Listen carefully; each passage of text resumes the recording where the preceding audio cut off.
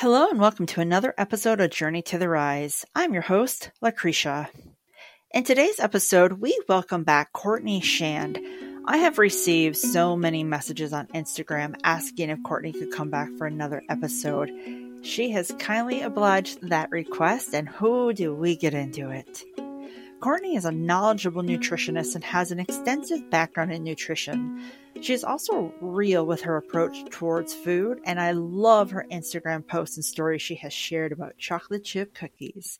We get into that and so much more with this incredible woman, so let's not wait any longer. Please welcome back my guest, Courtney Schand. I am super excited to bring this guest back. I had mentioned before when we had her on that we'd bring her back. You all have requested this. I have gotten many, I have not told Courtney this. I've gotten many requests for Courtney to come back. And you talked, I listened, and I reached out to her, and she's being super generous in coming back. So thank you, Courtney. Courtney Schand. Brilliant. I am so glad to be here. I love helping your audience. I just love what you're up to, Lucretia, as always. You've been a long-time connection of mine, and I am always thrilled to support your work. So I'm so happy to be here, and so fun to find out that you guys wanted to hear more. That's awesome.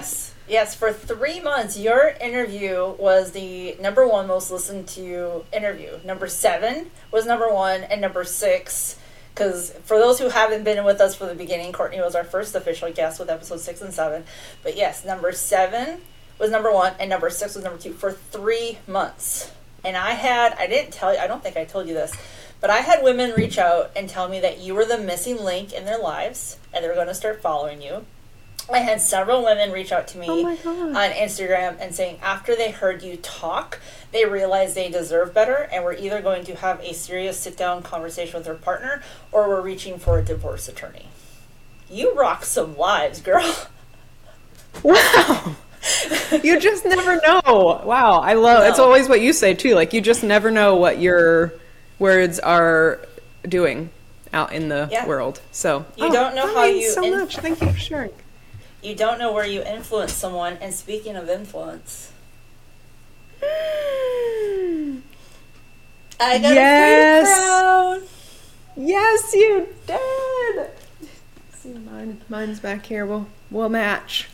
I haven't worn it in a little while, but I did have to pull it out to get creative the other day. I was like, creative juices just flow when you put the crown on. Exactly. So yeah, I had to show that to you. I love it. I remember you were like, where did you get that? I was like, girl, it's kind of like Ollivander's wand shop. You let the crown pick you, and it sounds like you did. So I did, yeah. I'm glad. Yes, absolutely. And I'm just going to dive in. Like, I've heard on your podcast you don't talk about this much, but I definitely want to talk about your background in nutrition and your conversation. Where did the interest of nutrition even start for you? Ooh, it's so funny because looking back, hindsight's always 20/20. Looking back, I always liked food. I grew up helping my mom and my grandma in the kitchen. My mom and my grandma were both super into like little health remedies that, apple cider vinegar helps with sore throat or stuff like that I just grew up around. And so it never occurred to me that other people didn't think that way. And I went to school to be a nurse. I think I may have said that on the previous one, but I thought I was going to be a neonatal nurse and thought that from the time I was like 8 till I got to college. I got to college and went to a lab and fainted. And I was like, I need to rethink this. So that was sort of like the life-altering thing of I don't really do well with blood and, all of the things that would need to happen to be a nurse. So luckily I was taking a nutrition class at that time for my nursing degree and was able to just pivot. I honestly didn't know that it was a profession. That's the funny thing. Really, until that semester, I really didn't know that people did that.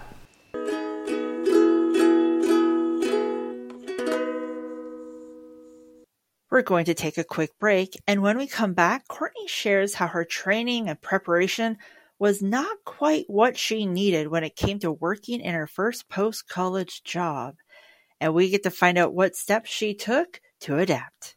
The actual process of helping people was much different than what I had been trained. I had a lot of knowledge and not a lot of application skills because it had been something that I've just been doing and changing for myself for so long, and I wasn't able to connect the dots for other people. To stand out on social media and the internet for a business to grow, you need branding images that help express who you are and what you represent. Being a driven business owner, you already know your audience needs to see your brand show up on a regular basis before your potential clients will trust you enough to work with you. If your current messaging is inconsistent and lacks cohesiveness, then your customers will scroll past instead of click and look more into what you have to offer. With a branding photo session with Girl Boss Photography, you can tell your story through images. Utilizing those images in your marketing and content strategy will enhance your appearance and help build a connection to your existing and potential clients.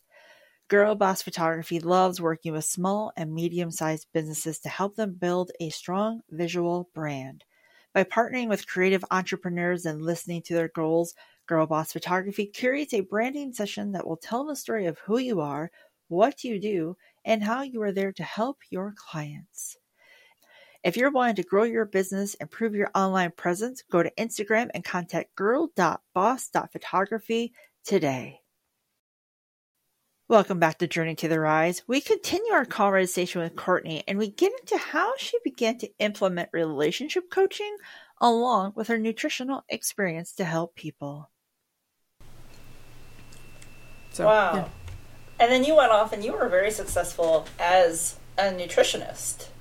What was that experience like for you going from studying it to applying it? Yeah. Well, that's always funny too, because I landed my dream job at a place doing health coaching. I knew I wanted to do more proactive type work, not hospital setting. I just didn't really love the fixing process wasn't what I was really into. I wanted to be on the preventive healing side. And so I got my dream job working at a place sort of like Google at the time. We had little, meditation rooms and ping pong in the cafeteria and healthy food everywhere and all the things. I was super excited to be working there and realized that the actual process of helping people was much different than what I had been trained. I had a lot of knowledge and not a lot of application skills because it had been something that I've just been doing and changing for myself for so long, and I wasn't able to connect the dots for other people. It was sort of like the influencer versus well, that's great that you meditate 5 times a day and do ice baths 3 times a day. That's great. That doesn't fit in my lifestyle, but awesome. So it was sort of that dynamic. Right. And I realized I really needed to understand how to communicate this, not just informationally to people, but really in a way that they could absorb. And that and that set me on my journey to really being able to transform people. Wow. That's very insightful, though, that you were able to recognize, hey, this is the disconnect. How do I bring in the connection? Yeah. Yeah, so long story short, I sucked at it. I was not great. I had to put in the sweat equity on the backside of being a dietitian. I was already, trained and registered and all the things and didn't realize that I wasn't as effective as I thought that I would be. So it was a very humbling process to get in touch with not only that reality, but also my own emotions and how understanding myself helped me connect with other people more. Wow. That was the medicine. Yeah. But isn't that true for anything we become good at? We suck first. I mean, look at when we started tying our shoes. We sucked at tying our shoes at 3 years old. And now we can do our shoes, someone else's shoes. When I started playing the piano, I sucked. Yep. But after 10 years, So never giving up is a really good metaphor on pursuing what you want to do and not being afraid of sucking. Yeah. And so in your that's experience, really do you the key notice... to most things. Yeah, absolutely. And in your experience, do you notice there's a common struggle that people face with nutrition and eating habits? There's probably like 3 that I've sort of niched into. There's a lot. You know, like when I was working with more general population, there were several key ones that I would really hone in on. And that's part of why I decided to go on and do more trauma modalities and relationship style coaching, because that's where I was seeing the disconnect for people. I would say on an individual level, most people are kind of they don't trust themselves in their decisions. They don't see the big picture when they're focused on something like changing their health or changing their behavior patterns. They see it from a lens of you're either doing it or you're not, which is kind of what we've been taught, very binary, like you're on the diet, you're not on your diet. And there's not a whole lot of room for integration, which is that gray space of like, I am taking this piece because this makes sense to me and this piece makes sense to me and I feel good when I'm doing it, and building in that capacity. I think that's where the big miss is for most people, which does bring into the relational realm the outside support that you have, the relationship that you have with yourself. Those are probably 2 of the biggest things that I see now, because I've really like niched into that area. But in general, I would say that people have a hard time seeing how all of their experience fits together and really making their journey their own. And how do you work with someone, let's say they're wanting to either maintain staying healthy, or maybe they need your guidance to get into a healthy eating habit, but the person they share their home with doesn't care and doesn't have good habits and doesn't want to be brought onto their train? Like, is there advice that you share, like, or you just hand them a white flag and say, well, the ship's going down? You know, what happens a lot of times in that dynamic is it's going to feel really disheartening for the person who's wanting to make their changes until they start being their own friend and seeing themselves from the outside. That's when they start setting the appropriate boundaries with that other person and not letting their decisions impact my decisions. You can start to have some like distance between you. And that's really honestly where the majority of the conversations that I have tend to go in that situation, where one person is really wanting to make changes, and they tend to be very externally focused people, lots of generosity towards other people. They're very conscientious. They're very aware of how they're impacting other people, and they want to set other people up to succeed. And so it will feel like a disconnect for A, not to have that coming back, and B, that they would be, kind of moving on without this person. They feel like that's very difficult for them to separate. And so what we have to do is to kind of go in and start getting them to side with themselves and sort of reserve some of that energy that's usually flowing out to start coming back towards them. Once we do that, they can kind of rise above where they are and see the landscape of what they need to do to either bring that person on board in an empowered way or set some different boundaries and just keep going on their path to stay healthy for themselves. Wow. It's nice to know there's options, so you can be successful in a household that may have someone who doesn't care. They want the chips and the, and the Fritos and the cheese dip, and not always the best decisions. So you were super successful as a nutritionist. And what was the deciding factor for you to explore relationship coaching and take your nutrition training into a new realm? Yeah. Well, I love that question. It was, I was working again with more general population, and I was talking to what sounded like the same woman over and over. And she very much had the story that you were describing of, I want to do this for me. And yet when I try to make changes to my own eating pattern. I have to consider my family. I don't want to punish them for me making changes, or I don't want to leave them behind or have to make 2 meals. Those are like the 3 most common reasons that women don't stay on their health plan for themselves, the things that help them feel good. And so I was really simultaneously learning about relationship skills because that was another area that I was not doing great at. I was really struggling. I had a lot of anxiety and depression, and was dealing with like just disconnect, a lot of challenging emotions for me to work through in my relationship realm. And as I was learning about that and kind of healing from my own codependent tendencies, I got introduced to this idea of like relationship coaching. Previous to that, I was doing trauma work. I had brought that into my general practice. I had been doing EFT tapping.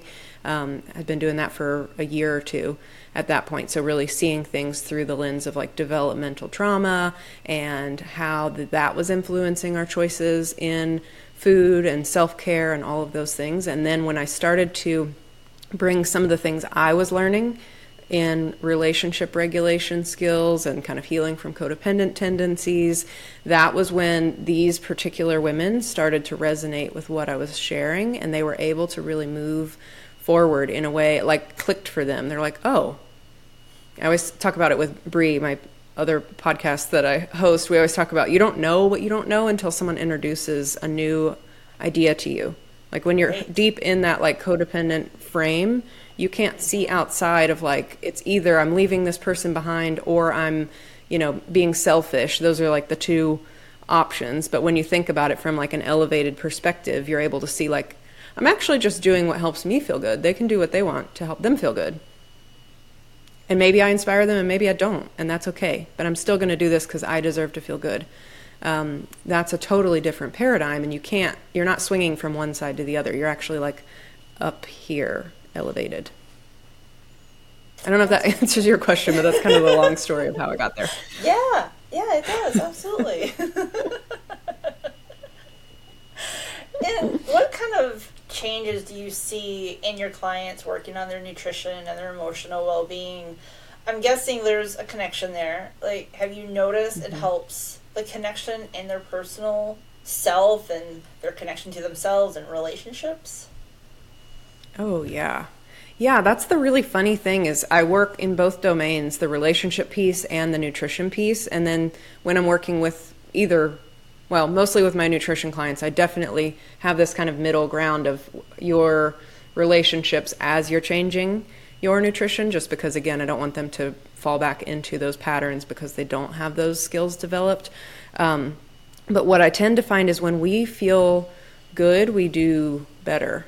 And that naturally increases how they show up, how they feel, their level of confidence, their self-esteem rises as they are taking better care of their physical and emotional well-being. Those 2 kind of like go hand in hand, especially when we work from a somatic lens, from the body up. We start to feel better, and it almost allows us to experience higher levels of emotion, happier feelings, better well-being, just general good peacefulness. And so I would say that's probably one of the things that I see most often is just this sense of like stability in general, but that leads to a sense of like confidence that they can venture out and do bigger things because they know, hey, this is like home base. Home base is safe. Let's see what else is out there, instead of just defending from, things, the unknown. They move from a defensive posture to a more like offensive, playful posture, and that's really fun to see. Even though it's just something that we're making changes to how they are eating. So it's a it's a transformation for sure. Take this nutrition and you give them the knowledge in nutrition, and that transforms them into feeling better. It develops confidence. And then that equates healthier relationships. Yeah. How because I focus on the relationship we have with food. Oh, sorry, what? No, I was saying, how exciting is that? Yeah. I mean, it really is like a 1-2 punch. But because I focus on the relationship with food, you're automatically building in new relationship skills. That relationship to self piece is part of all of my work. Because when we can accept ourselves as we are, we naturally see the next step to be better. And we're not taking it out of shame or self-judgment or self-loathing like we probably had been. We're taking it from a really like, oh, this makes total sense. Of course I'm going to do that too. And then they start to really see the progress moving forward. And that's what translates into how they show up in their relationships differently. It's not necessarily like you're eating broccoli now and now you're a better partner. It's like you're shifting how you're relating to yourself and really learning to listen to and understand yourself. And because you can do that, we can translate that skill into all areas of your life. And that's how the transformation, like the exponential transformation, starts to happen. Wow. Which I love. I just nerd out about that. Yeah, absolutely. And recently you did a post on Instagram about sugar. Is this something we should even try to remove from our diet? It seems like it's in everything. Like, what are benefits to reducing our sugar intake? And, like, how does it affect us? And how can we, if we can't reduce it or remove it, how do we make peace with enjoying it? That's a really great question. So there's a couple layers here. There's like my dietitian brain, and then there's the relationship brain, and then there's the relationship to food part. So we'll go in that order. Like officially, there's no lower limit of sugar that is measurably healthful. Like no one is out there arguing that sugar is good for you. I think we're all on the same team that sugar is not adding to your health in terms of a physiological state. It does increase our blood sugar. That can put us at risk for various diseases later on. It's not going to be like a one-time thing. And yet I don't think that it needs to be villainized. I've really changed my perspective as I've brought more of the emotional and relational pieces into it, because objectively, it's not going to be adding anything to your life, and it can often cause some serious conditions later on. So that's one piece of it. The other piece is, since I use the relationship model, because we are talking about a relationship to food, what we want is to learn how to eat sugar. So a lot of people get really hyped about sugar's bad, it's in everything, you're being poisoned, all those really inflammatory type languages, for me, are not super empowering. Often when people are using inflammatory language or really like provoking a lot of fear and excitement, it's usually from a slightly wounded marketing perspective. And so from a really empowered place, what I try to teach my clients is that it's not about sugar being good or bad. It's about understanding, A, what happens inside of us and how we want to navigate that based on our values, taking into account this over here, the reality of it's not helping us with our health goals. And yet it doesn't need to be something that we completely feel victimized by, because we're still very much in charge. And that makes it more empowering, because it's dealer's choice at that point. When you can understand how you respond to it and how you want to respond to it, then you can make an informed decision for yourself and have the skills to navigate that without feeling powerless. I think that's where a lot of people get hung up, is that they feel like they're totally failing if they have any sugar, or they feel like they just can't get in charge of it. And either side of that conversation, you're not in the victor position, if that makes sense. Mm-hmm. You're not terribly empowered when you're speaking like that. So that's what I want, is to give people new skills and awareness so that they can navigate that in a way that does feel right for them. Because on the psychological side, I'll swing over to that side. On the psychology side, it's when things are done from that empowered place, we actually see less physical impacts on those types of foods long term, which is why you hear people who are like, 100 plus, and you ask them what their health, regimen is, and they're like, I eat a Twinkie a day and smoke a pack of cigarettes with my friends. Like, objectively, it does not make sense. But there's a protective factor that happens when our nervous system is in a calm, connected state. There's a state at which our nervous system is like open and available for connection. It usually comes with a high amount of self-acceptance and esteem. And we find that actually we don't see the same health outcomes when we are operating mostly from that state, a well-regulated nervous system, as we do when we are in a distressed state, whether you are completely avoiding sugar or you're super into it. So that really caused me to start thinking of things differently, is what's happening for those people that's not impacting them. And that's what got me really interested in bringing more nervous system work into my work. Wow. And you did a post or a story, you were making chocolate chip cookies, and you're talking about, I think you were saying like the benefits to, I think, chocolate, and just basically finding a way to enjoy having a chocolate chip cookie. Yeah. Yep. My grandpa loves chocolate chip cookies, so I make them often when I go visit him. And it's a really sweet, again, connective moment. And what I encourage for my clients is that I don't want them to miss out on life for the sake of health. We can't overshoot well-being for the sake of health. We don't actually get better health outcomes objectively when we do that. What we want is to find that harmony, that balance between the two, so that you are feeling your best as you're creating long-term health. And that is where I think the relationship to food piece is so important, because it's not about never having another cookie with your grandpa. It's about how do you feel before, during, and after you do that thing. And is that something that we need to put some new inner skills around or some new external boundaries around so that you can move through life in a way that feels best for you? Oh, that's brilliant.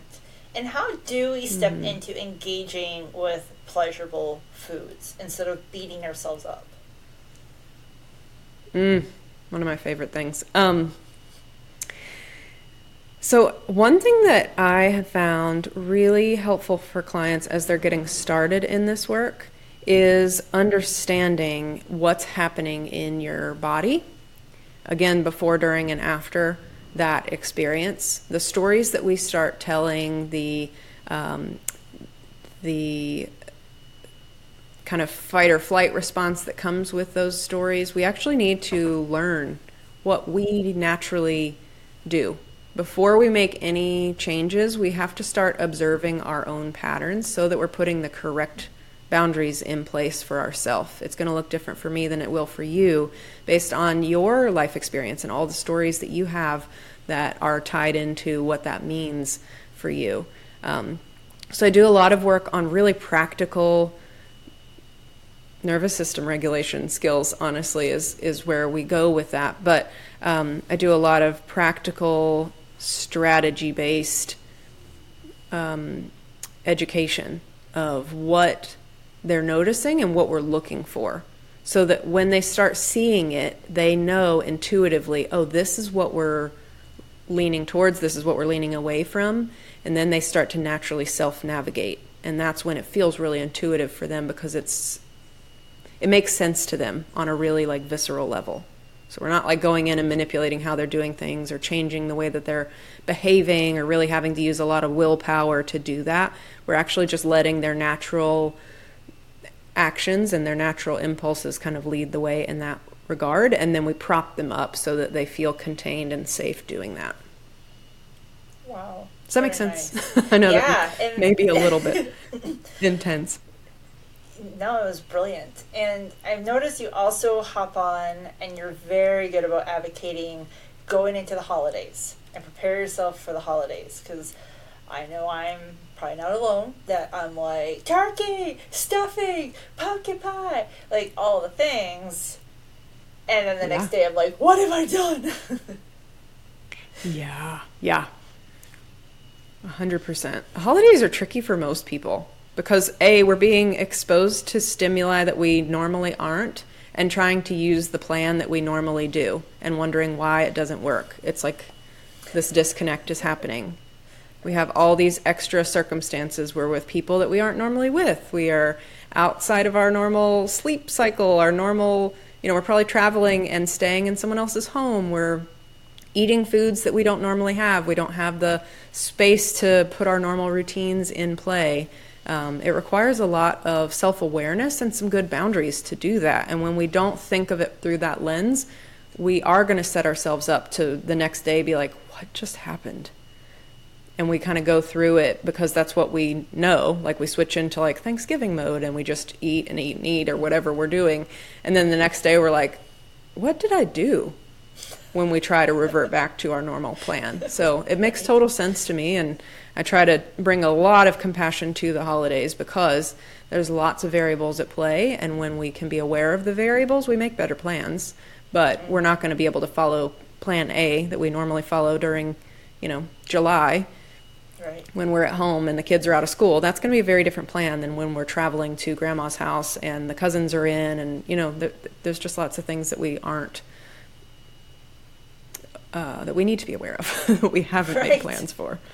And it seems like from October 15th, we start getting into the Halloween candy, and then we start snacking because we're getting into Thanksgiving, we're preparing for dinner, and then there's sugar cookies and Christmas cookies everywhere, and then it's January 1st, and you want to set your New Year's resolution, and you're coming off this massive sugar high, and 3 months of eating out of our normal realm habits. Yes. Yep. I call this the Mardi Gras mindset, really, because it is like, let's binge and then be super strict. And most of us, when we don't have the awareness emotionally of what we're doing and what is happening, we will have these little like rebellions. Our little inner teenager comes out in like, late January, early February, and we're like, I don't want to do this anymore.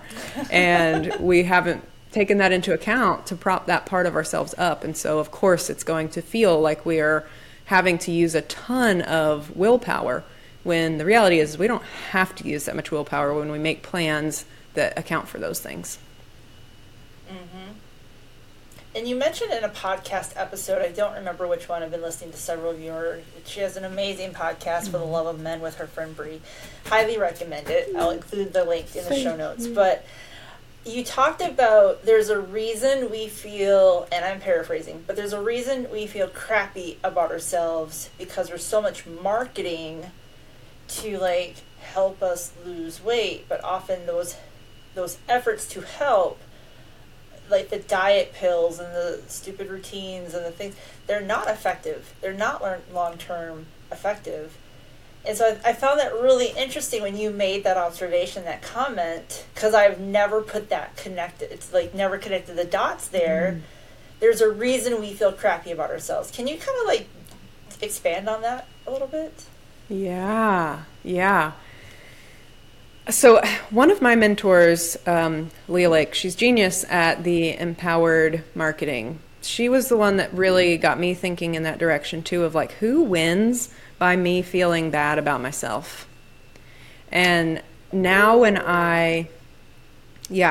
really great book to read would be Influence by Robert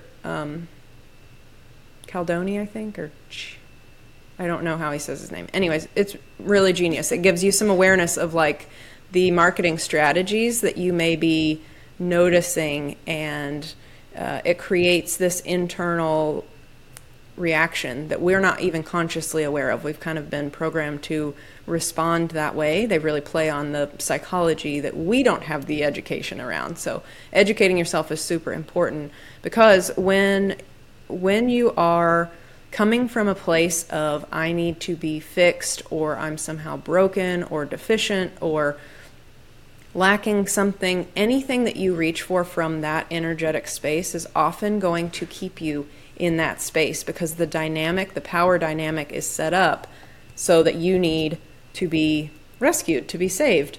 And what we want is to really prop you up so that you feel like you are learning the skills to continue saving yourself from that habit, but also really educating yourself as to what healthy looks like for me, and making empowered decisions. And a lot of times I don't want to say that diets are bad, because they're not. I know a lot of my platform is about kind of anti-diet, but I'm not anti-diet. I actually think that diets can be very helpful to learn. It's like training wheels. Training wheels aren't bad. They're helpful for us to learn. But if we always need the training wheels, we're not learning, we're not continuing to learn. We stop ourselves from continuing to mature. And that's where I have a problem with marketing strategies that continue to perpetuate that. And we know, I mean, most people are aware that the diet industry is a almost $1 trillion industry at this point. I forget what the exact numbers are, but there's lots of money going into these services. And at the end of the day, your relationship to them, kind of where you're starting from, will determine how you feel in them. And that will determine that'll determine the outcome that you experience. So, oh, so good, and such great awareness for people to have, because like I never thought twice about it until you said that. Mm-hmm. Like, light bulb. Yeah. Thank you, Courtney. Oh, you cut out a little bit. I missed that. Are you there? I said I never thought about it until you made that comment about the marketing, and then also I'm like, I started connecting the dots, and I was like, light bulb moment. Thank you, Courtney. Yes. Yeah. You know, it's also really interesting because a lot of the early research in weight loss was not done on women. We're just now starting to get research around female bodies. Like 1991, NIH required women being equally represented in the studies. That was in my lifetime. Like, so we have been under-informed in a lot of ways as women, particularly around things like how our body works, how weight loss works for the female body versus the male body. On a hormonal level, we're different. We just are. And things are going to react differently based on our hormone makeup, along with lots of other variables. But that's something that I have found really interesting, is that the female physiology is just unique, and it's beautiful. Mm-hmm. And when we can really understand how it works, then we can start to say no to some of those things that would kind of want us to believe that somehow it's a problem, when really it's just a hormonal difference that we need to take into account. Right. And women who feel out of control with food, maybe they're restricted with their food intake, end up binging. You've talked about the binging habit, it's the result of when a woman doesn't understand what she's reacting to, feels judged when in a state of this hyper focus, and it results in overindulging, and I'll make up for it tomorrow. But then I think a lot of us, including myself, that turns into a cycle. Yeah. Yep. You know, this is funny because that's really where I got started in seeing this pattern when I was introduced to trauma, the idea of trauma, first of all, probably 7 or 8 years ago. Like, somatic-based work was something that I was really curious about, because I was actually looking into the addictive model. The addiction model for food was really resonating for a lot of people, and I was exploring that. And it does become a cycle that we don't know how to get out of, because we find ourselves sort of trapped in this eddy when what we need to do is to veer over here. But we don't think that way when we are kind of, it's sort of the hamster wheel effect. We're doing the thing again, and this is what happens after we do the thing. And until we can put some new insight in there and some new awareness of ourself without judgment, I think that's what keeps people in that loop, is that we judge ourselves, for being in the loop. That's at least my experience. You catch yourself in that loop again, and you're like, I'm doing it again. But that's it. We don't start to think like, why? What am I getting out of this? Why am I here again? What did I learn from the last time that I did this cycle? And then we start to move into a different route naturally. So just wanted to add that. I don't know where we were going with that, but thought that would be helpful. It's always helpful. Yeah. It's just amazing, like, with your intellect and your knowledge and how you can just pick things up and you just share it. Like, I just want to I'm just always impressed with the information you share, whether it's in your stories or on your podcast. It just really shows Thank you. how much you truly care about the people that you work with as your clients and potential clients to help them live their best lives. And I just appreciate the energy you put into that. Wow. Thank you. That feels so sweet to hear. It's very true. And one thing I'm really impressed with, how willing you are to be vulnerable and honest and open. You talked about your own body issues, and I was grateful because you are stunning, you are fit, you have the kind of body I would love to have. And to hear someone that I deem as ideal, that you're human and there's things that you've had to work through. And I had this moment of like, oh my God, I'm really not alone.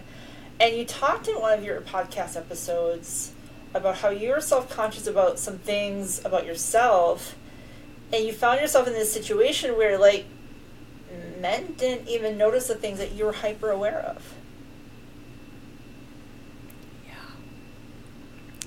Yes. That was one of the most freeing things that I released when I started studying men and started studying relationships, was how differently they see me than I think they do. I grew up thinking that they were aware of, the way my body looks, or the parts of me that are soft that I would prefer not to be, or the cellulite, or the flaws.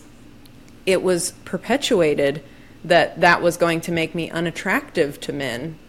Consciously or not, that's what I absorbed. And it wasn't until I actually started studying relationships that I was able to let that go, because I started to see the opposite being true. When I was introduced to some somatic tools, some body-based tools to really practice letting that tension go when I feel self-conscious, it's like we want to protect, and we zoom in and kind of retract, almost like a turtle. And the reality is you actually have to come out of your shell in order to heal that. And it's the opposite of what you'll think in the moment. But to let someone admire parts of you that you would otherwise not. And this doesn't have to be sexual, although it definitely comes up as you move more physically into a relationship with someone, because you're just going to be, together more. But even just something simple of letting your eyes, when you're looking in the mirror, notice where they go and what you judge about yourself. And if you were to really put yourself in the shoes of your potential partner, the one that you would want to spend your life with, not just any old, guy that we've been pitched in marketing, but if you were to really step into the shoes of your ideal partner, would he, A, notice that about you, and B, would you want to be with someone that's turned off by that? So rewrite that in your mind too. Right. But usually what I find when I do that with clients is that they realize wow, they actually are super drawn to me, and they don't even notice that about me. And we can start to let that go and start to let our own judgments go. The more we do that, the more we're willing to let that part of ourselves be seen. And usually our physical kind of constrictions, the parts that we most want to hide, are also emotional. There's also an emotional story that gets to be released when we let that soften in the presence of someone that truly cares for us. Not just anybody, but when there's actual love present, even from ourself and our imagination, we can let go of a lot of that constriction that we would otherwise want to shrink and hide, and we start to take up more space naturally and be more ourself and let people see us and attract a whole new type of person. Absolutely. And you also mentioned in a podcast, along with this narrative, that if you are with someone who's making comments about those things that you're already self-conscious of, you might want to reevaluate that relationship. Mm-hmm. That's empowering. Yep. Yeah. Yep. A lot of times it flies under the radar for people. Again, that's one of those that you don't know when you're living in this frame. You don't see that there's all these other options out there. But when you realize that it's confirming your self-talk. And what we want is to have someone that can disconfirm your self-talk. We want for someone that is going to see the best in us when we need it, when we're feeling the most vulnerable. Not that that's their job, but that's the dream of being in a romantic relationship for most women, is like, I'm going to have this guy who thinks I'm just stunning and beautiful. And when we get that guy, we are like, no, don't look at me. I'm not looking very pretty today. We try to hide ourselves, and he's like, what are you doing? And then probably moves on, which confirms for us that was the right behavior, when in reality it's the opposite of what we want to be building. So to let that love in and really let that digest in your body cleans out a lot of that old unconscious wiring that a lot of us have. And I never thought about, you brought this up on your podcast, how men have body issues. And I guess I can't be alone in thinking men didn't struggle with this. Like, what have you seen in your practice about the insecurities or struggles that they face? Yeah. Well, I think it's really interesting because, again, when I was working with the general population, men approach their body differently. They just seem to have a very different relationship to their body. And that's what we as women think is like, oh, they're just able to stop eating bread and they lose 20 pounds, or they, start going to the gym and get ripped immediately. And part of that has to do with how their hormones are wired, and part of it has to do with their energetics, how they are able to set boundaries and prioritize things differently.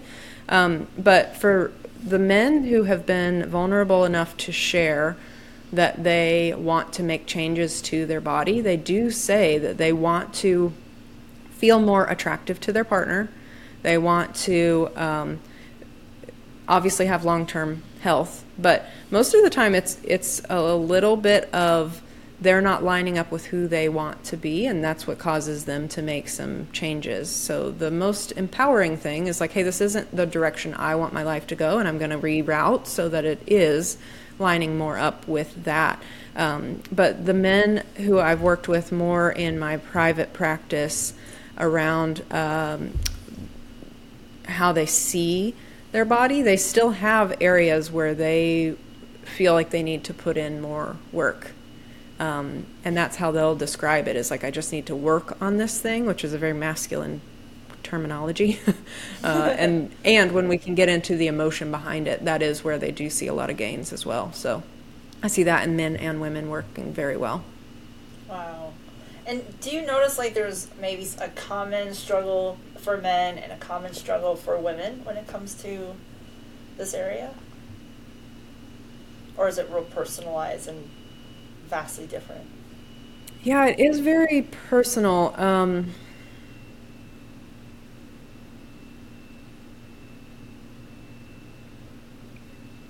Yeah, it is pretty personal for people.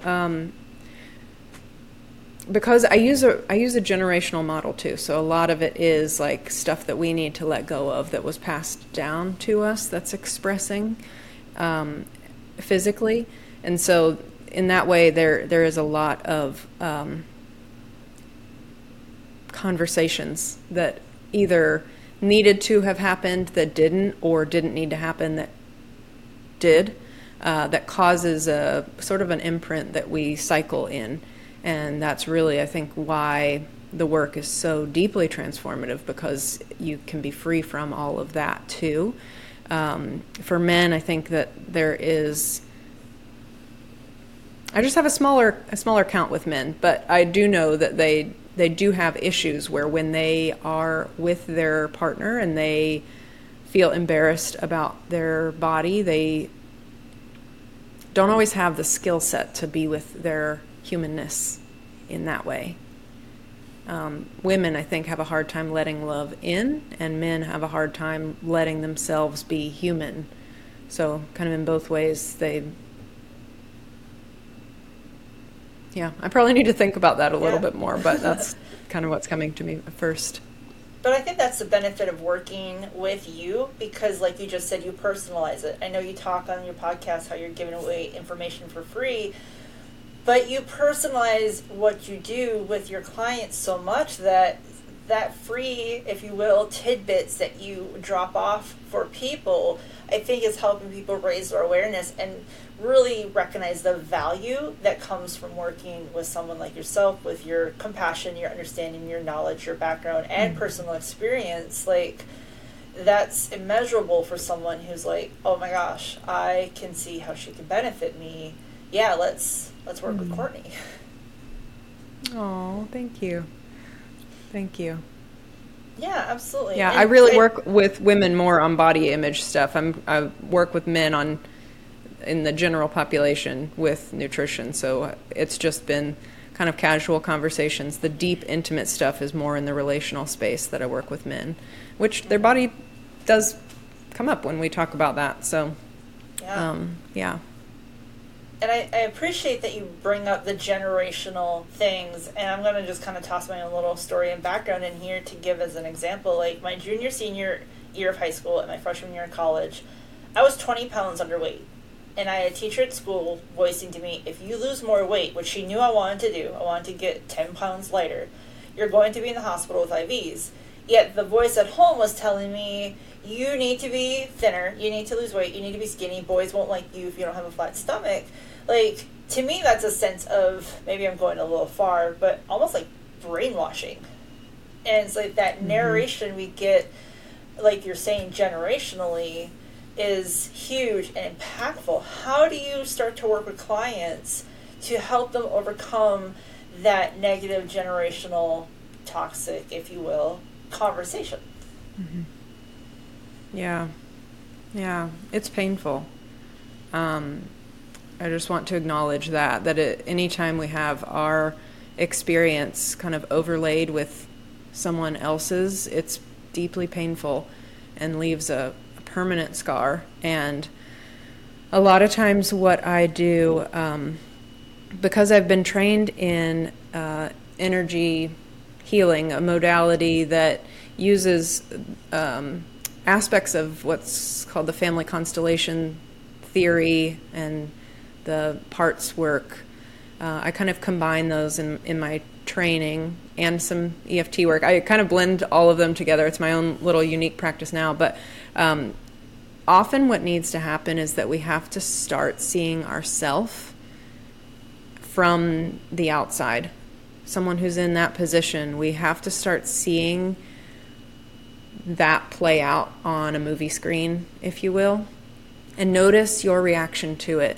If you feel numb, if you feel an opening of compassion, if you feel enraged on their behalf, like that tells us a lot about the power dynamic that was at play and where things went wrong. There's often things that needed to have been expressed, like you don't get to talk to me that way, that couldn't have been, just based on the reality of the situation and us needing to survive that situation. The resources that we didn't have access to. Or there's probably things that you also needed to have heard that weren't heard. And so it's, for my clients, being able to step outside of themselves and the story and really have the emotional reaction that you have towards it is the first step to thawing that out. It takes years of nervous system capacity building to be able to really like process that. But the modality that I use, because it kind of skips the mental part, we're not telling stories, we're really just letting the body speak and then letting that be expressed, in addition to letting the things that needed to have been heard land in the body. That's where I find that this can be really powerful for people to heal on a generational level, because we interrupt what happened and kind of rewrite that dynamic. We let the body start to release that, and therefore the nervous system starts to open up and starts to allow you to create forward what you couldn't have imagined from that contained scarring. We have to go in and kind of clean that up so that you can start to expand forward into a different version of yourself. And that's where the healing, I think, is super impactful, because when we do work, I still hear from clients 6 months, a year out, and they're like, oh my gosh, you'll never believe I just did this thing. And it's shocking from where they were a year ago. They're, doing things either with their body, with food, with people around them, standing up to people, getting new jobs, going back on a different diet and not feeling triggered by it, weighing themselves, like things that were otherwise super crippling for them. They're now like, oh, that old thing. And that, I think, is where it is so powerful, because the exponential impact is that your future is a different trajectory. It's not just that you have this light switch turn on. It's like now that you can see in the room, where do you want to go? Like, we can explore all different aspects now. Oh my gosh, that has to feel so rewarding and so good when you get that kind of call, that feedback. I'm feeling it, and I'm not even you, and you're having the conversation with the client. Like, how does that feel for you? Oh, I mean, my heart just explodes, because obviously doing this level of work, you become, I mean, it's just always an honor to do intimate level of healing with people, because to be invited into someone's space like that is a huge honor. They trust you. They feel safe around you. You know, you're guiding them in a lot of ways. And so to have feedback like that I feel so proud of them for the work that they're doing, and also just so honored. And getting to witness that it's a deep honor for me. So to get that feedback feels like, oh, my heart is just like glowing whenever they send me messages, 6 months, a year out, and things are working for them. And it feels so intuitive to them, like the way that they've guided themselves forward now is leading them into these things naturally. And it's just like, oh, wow. Yeah. I'm in awe. Yeah. It's almost like seeing a butterfly being, released into the wild. Be free and be beautiful. Yeah. Yes, 100%. It totally is. I love it. Yeah. And when you they have just clients, blossom, and then and it's all because of their willingness to go through that hard path, probably saving decades of therapy by working with someone who's not afraid to have the tough conversations, not afraid to give them the safe space, and kind of encourage them to be vulnerable with what is holding them back. And you're opening this door for them to really just run free and feel free in the world they're living in. Yeah, it really is amazing. I love what I get to do.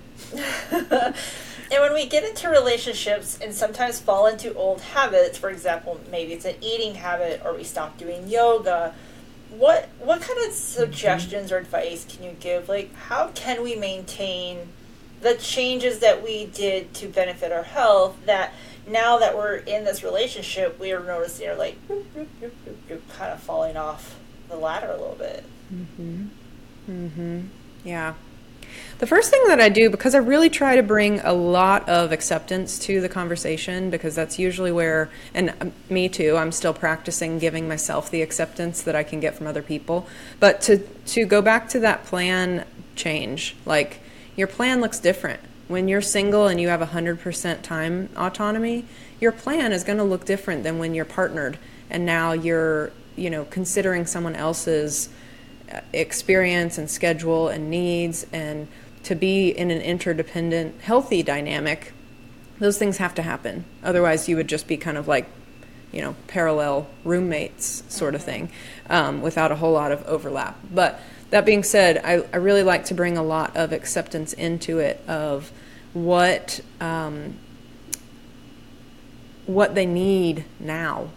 Because we often look back at old plans that worked for us and measure ourselves currently against that plan, instead of saying, what was it about that plan that you really felt good about? And can we take into consideration all the things that you need now, how we can kind of prop you up? So I'm always about like building a new structure underneath someone so that they don't like drop down. That's the model that I use. When we have new awareness, we build up to that new awareness. We don't try to just live in this old way and have this awareness. We really, you elevate your awareness, and then we build a new support underneath you so that you're able to stay there. And that's what helps you like embody the wisdom that comes from living in that way, and it becomes integrated into your day-to-day, and that's when you really prioritize those things naturally. So I guess the short answer is to accept that things look different now than they did, but if it feels like you're losing yourself, that's always a good time to check in with your relationship to you. That's usually where the boundaries are needing to be set. I talk with a lot of people. There's two boundaries. There's inner boundaries, boundaries with us coming out, and boundaries of what protects us, stuff coming in. And a lot of times the boundaries that I need to work on with people when they're in that position is the boundaries going out. A lot of times we have to readjust those so that more of you is able to come forward. As you grow and evolve and learn new things about yourself, we need to adjust what you are able to express so that you continue getting what you need now that you're a totally different person with all these new things happening for you than you were before that. Does that make sense? It makes perfect sense, yeah. And bringing up boundaries, you have excellent boundaries.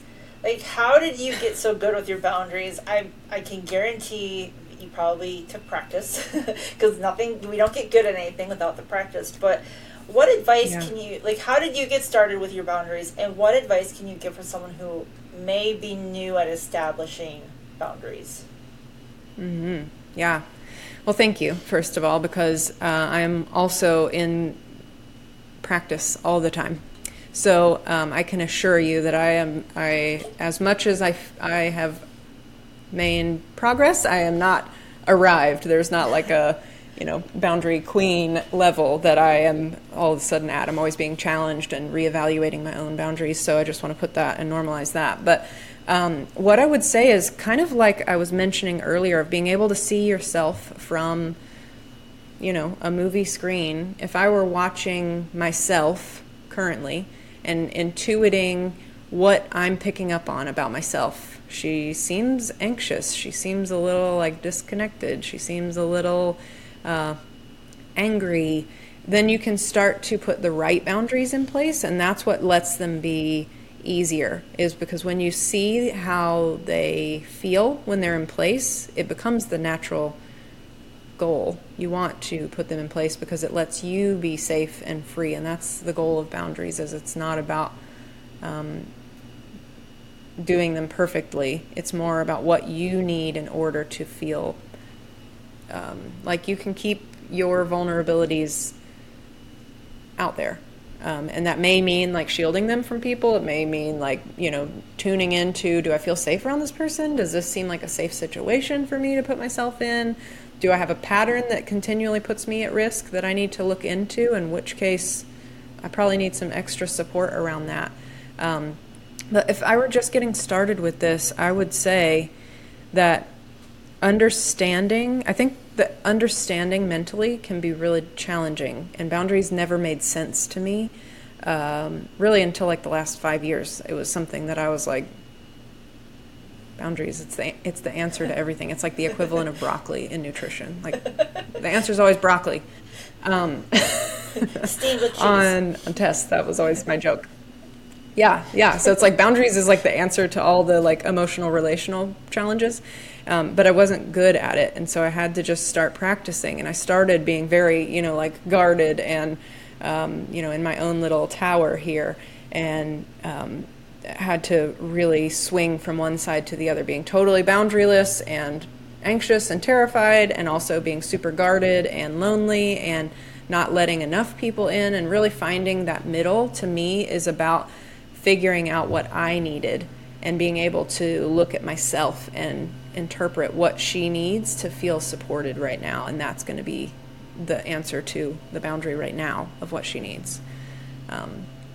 That would be my advice to get started. I have a whole program about it because this was something that I've struggled with for so long that I built a whole program talking about the actual mental piece, what you need to understand to make boundaries easier, as well as what this is going to feel like, what lets you know that they're working or not, and then also the boundaries both internally, like I was saying, the things that come out versus the things that come in. And knowing that there's two types, I think, can also be really empowering to see where the the breakdown is happening, so that you're not putting your walls up when really you just need to be letting more of you out. Ooh, that would be an example of the wrong type of boundary, if that makes sense. It does. Yeah, let's dive into your courses. So you're talking about this boundary course, and that became from your own. What kind of changes are you noticing? I'm just going to dive into that one. What's the name of it, and what changes have you noticed with your clients who have started working with you on those boundaries? Yeah. So that one was Expand, and it really is about understanding what you need to keep expanding in your life so that you can keep growing and expanding and not stopping yourself. And a lot of times the benefit of that program that I see most often is that women naturally, so I've got Arise, which is really about empowering your feminine energy and letting yourself be seen. So that's kind of this idea of like supporting yourself from the inside gives you confidence to express yourself. And then the Expand piece is expressing yourself at a bigger level. You not only have to have that skill of supporting yourself and having your own back, but now you have to understand what you need to protect yourself while also letting your heart stay open and letting it get bigger and bigger and letting good things in. So not just like surviving, but coming out of that. And I love that program because when women do it, they end up finding that boundaries are a little bit easier to understand, but also that they start playing a bigger game than they ever realized that they were allowed to. So a lot of times that is that transition between working corporately in a entry level job and kind of thinking that this is as good as it's going to get, to that next level of I have something that I'm contributing and this is what I would need in order to stay at this negotiation table. Right. That is a whole new level of empowerment, whether you're moving into entrepreneurship or just a new level in your company, but to put yourself into roles that cause you to lean into your vulnerabilities and really show those to the world. You're going to need those boundaries so that you can expose that part of yourself, or else it won't feel safe and you'll keep hiding it. Yeah. So I love that program. Oh, it sounds fantastic. And you also have a course called Nourished. What is that one about? Yes. And what are the benefits for those who sign up for it? And what changes are you noticing for those who are working with you? I kind of threw 3 at you at once. Yeah. And go. Yes. Nourish is one of my favorites. It was my OG course. It's like near and dear to my heart. It is about getting in your body as a woman, understanding what it means to step into your body so that you're living from the inside out instead of watching yourself kind of just float through life and feel a little bit disconnected from your goals and dreams. And a lot of times the people who come into that will say things like, I just don't feel like my body reflects who I know myself to be. That feeling of being incongruent from the inside and the outside is something that we need to resolve. And so I do a lot of nervous system work. Again, there's 4 phases to it. The awareness, we have to increase the awareness, and then we build the structure underneath you so that you stay at that level.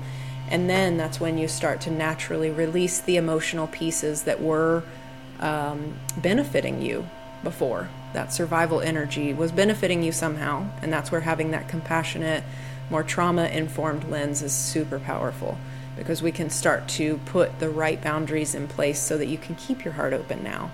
You can keep the systems in place that are supporting you staying in this elevated experience, and then you challenge yourself. You move forward and start doing harder things because you believe in yourself. You've seen yourself do it. That completes this kind of spiral staircase effect. And so I love working with women in that program. Right now I've got a group program going through parts 3 and 4, the embodiment and the challenge phases, and it's more of the emotional release that we need to do in order to shift how we show up in relationship to food. And that's why moving into the holidays, it was perfectly timed to do that, to lead with the challenge phase into the holidays, because that's naturally a challenging experience for most of us. So the things that I've seen in transformation that these women go through when they do go through Nourished is a sense of inner stability around, well, in any situation, but they start to approach food from a really empowered space. And this may sound a little woo-woo, but they just have a different way of seeing things so that they're in charge. For example, I had one client who used to get really triggered by this pattern of going on diets, and then, you know, any social event, it would be this kind of rubber band effect of either needing to really hold fast to the diet and do it perfectly, or completely fall off, and that inner teenager comes out and is like, but I want the chocolate chip cookie, and I deserve it because I'm with my friends, I'll make up for it tomorrow. And then you have to really like gear back up to going on that diet, and so we can kind of neutralize that, and that is probably the most transformative thing, is getting women to feel stable in situations that are highly pleasurable for them, so that social experience, so that they don't have to gear back up to the diet, lets them use diets at their beck and call. The diet works for them instead of them working for the diet to maintain the diet. And so it's just a total role reversal of who's in charge, and what that naturally does is lets the nervous system relax and feel calm, and that's what keeps a sustainable eating pattern in play. And so that's, I think, big picture, what I see with women is the sustainability piece of the work. Wow, that's incredible.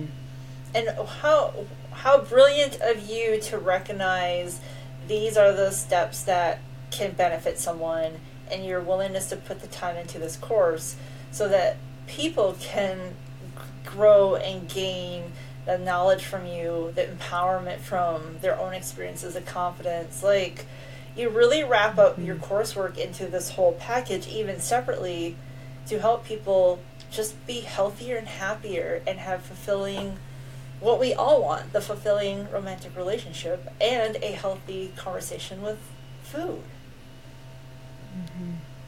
Yeah. I love it. I really feel like it's such a unique experience, and so many women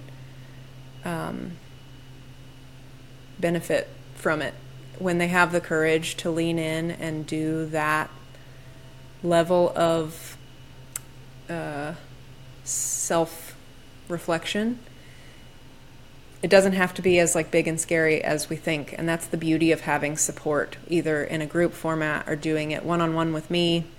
To have someone walk with you through that makes something that feels super scary and shameful potentially be a really healing and empowering process. And that's probably what I get feedback most about, is that they were really afraid of what was going to happen when they were coming into containers like this, of like, I don't know what to expect.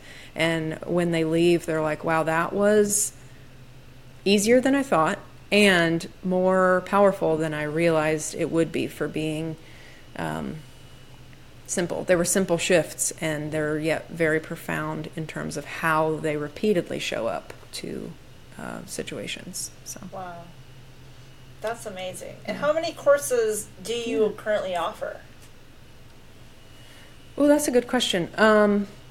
So I have several that are on self-study or are one-to-one, and then I am working on a little taster, like a sampler for some of these courses that are a little bit bigger. But I have Arise and the masculine counterpart, Rooted, for that relationship piece of learning to shift the relationship you have with the opposite sex, basically. If that dynamic has not been playing out the way that you want, those two are the courses.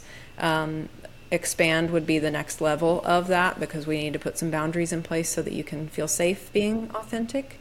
And then Nourished is kind of like a comprehensive program to get you into your body, to heal the nervous system, and then to heal kind of that generational impact that you notice when it comes to the dissatisfaction that you may have with your body. That's usually how it shows up, but it's usually because we're dissatisfied in other areas as well. So the impact is exponential there. And then I have several master classes, just little bite-sized pieces of the dynamics in the kitchen. I've got one for dealing with picky eaters. I've got some for helping meal planning be smoother and really automate that, build a system for yourself. So I've got several different options as far as kind of what people are looking for, but as for mentorship, I would say the three are the main ones. The Arise, Expand, and Nourished are going to be those three of my favorite. That's awesome. And do you have, excuse me, do you have the option for people to work one-on-one with you? Do you have that service available? And how would they approach you to do something like that? Yeah, great question. I do always keep several spaces open for one-on-one work. Whether I'm doing group work or not, I always have a few spaces for kind of higher level touch. And so there is an application on my website you can submit. Just tell me a little bit about where you're at in your process, what you're wanting to get out of it, and then I can match you with the best stage of whichever program would probably be the best support for you to move forward, and then we can take that on together. So very simple process, CourtneySchand.com, and I think it's ways to work with me or get started working with me, I forget, but it's under courses, so you'll find it there. And you can always email me or DM me as well, and we can just have that conversation and see what you're needing, and then I can plug you into what would be the best fit so that you're not overwhelmed and or wasting your time on things that you've already learned. So Right. And where can people find you? You mentioned CourtneySchand.com, but you have your podcast, you have Instagram, you have TikTok, you have YouTube, all the things. So you're everywhere, girl. So let's hear it. Yeah, I try. All my social handles are Courtney_Schand. Across the board, you'll find me. And then CourtneySchand.com is my website. So pretty streamlined, just first name, last name. And you can message me on any of those platforms. And I would love to connect. So feel free to follow me, even if you're just going to follow and collect the goodies that I put out in the world. Or if you want to engage, I'm happy to have conversations, whether that means we work together or not. You can just message me and say hi. I always love hearing from people. And if you want more juicy and my tidbits, podcast, yes, For the Love of Men podcast. Yes, cannot forget about that. And you guys I can't forget about that. That's one of my favorite things. You guys really dive into some great topics. You're not afraid to talk about anything, which is so welcoming and beautiful, because there's some stuff y'all talk about. I'm not even going to bring it up on here because we're not that type of podcast, but I'm just saying. They are not afraid to deep dive into any topic.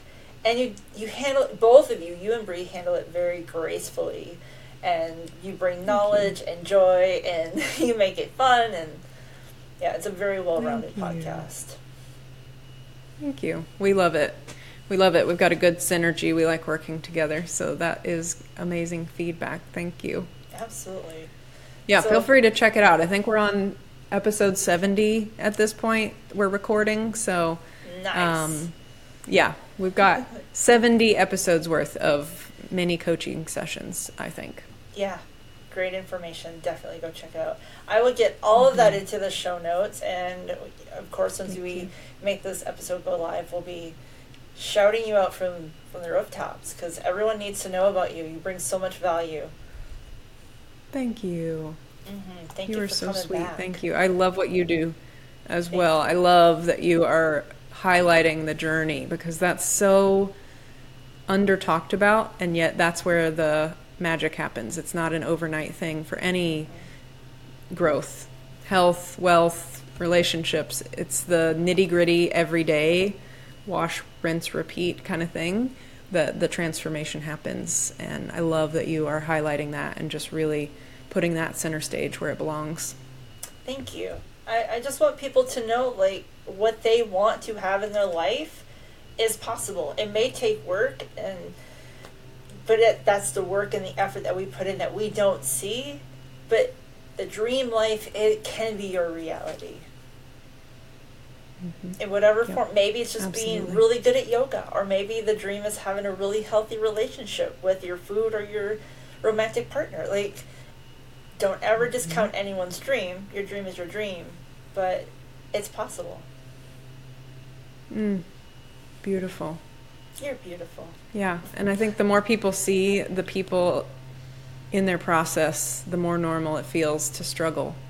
And what I always remind my clients is like the challenge phase is you proving to yourself what you've learned. That's part of growth. Absolutely. Whether it's making peace with chocolate chip cookies or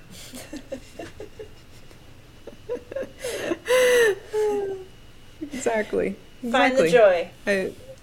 Yep. Exactly. We all have place. something to weigh in on, so I love that. Yes. Excellent. Well, thank you so much. I so sincerely appreciate you coming back. Thank you for having me. I loved chatting with you. I hope this has been helpful. And let me know if there's anything else that you guys need or how I can support your community. I would love to be available for that. Thank you. Same to you. That's it with Courtney. I think it is interesting how when we bring in healthy habits into our nutrition and our routine, it will help us be healthier for our not just ourselves, but also our partner or prospective partner. If you're interested in improving those areas of your life, this is an incredibly kind and supportive woman who will help you develop those skills. You can find her website and social media information in the show notes. Next week, we talk with a matchmaker, Nadine Jimenez. I help them in any way I can. So with my coaching, I help them get rid of those blocks that are in their minds. Normally, it is all about our thoughts. We are thinking automatic thoughts every day, all the time. And if we are not our own friends and those thoughts, we just let them go, and be hard on ourselves and just, be negative, they take over. So I help them see what they're thinking and kind of just put a mirror to those thoughts and just bring them to, okay, so are you loving yourself? Hey, thank you so much for listening to Journey to the Rise. I do hope you'll give us a follow on your podcast app so you have the latest episode downloaded. If you want to follow us and join us over on Instagram, you can find our account at Journey to the Rise Podcast. This episode was researched, produced, and edited by Girl Boss Productions. Music was written and produced by Girl Boss Productions. And please remember to be kind to yourself. When you are kind to you, it is easier to be kind to others. Because as my friend Nina Covington says, you cannot hate yourself into a version you love. I'm Lucretia, and you've been listening to Journey to the Rise.